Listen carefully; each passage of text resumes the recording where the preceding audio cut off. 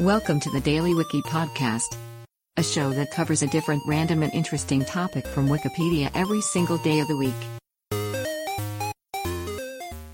Today is October 25th, and here is today's featured Wikipedia article. Soul Taker is an American fantasy horror film written by Vivian Schilling and directed by Michael Ricci, released on October 26, 1990. It stars Joe Estevez in the title role, alongside Schilling, Greg Thompson, Chuck Williams, Robert Sitar, and David Shark Fralick. The film follows a group of young adults who try to flee from the Soul Taker when their souls are ejected from their bodies after a car accident. Inspired by discussions with Action International Pictures producer Eric Parkinson, the script was based on a real-life car accident Schilling was involved in. The film was shot in 5 weeks on a $250,000 budget. Originally planned for a direct-to-video release, it saw limited theatrical screenings, with 8 prints distributed in United States.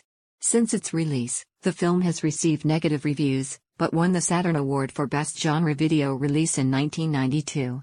A sequel was planned but never made, and Schilling turned its premise into a novel titled Quietus, published in 2002. Soul Taker was featured in the 10th season premiere episode of the comedy television series Mystery Science Theater 3000 in 1999. Today's featured article is provided by Wikipedia. You can find a link to the article in the show notes. Help support the podcast by rating us on your favorite podcatcher, or support the show on Patreon by visiting bit.ly/thedailywiki. Thanks, and tune in tomorrow for an all-new episode of the Daily Wiki.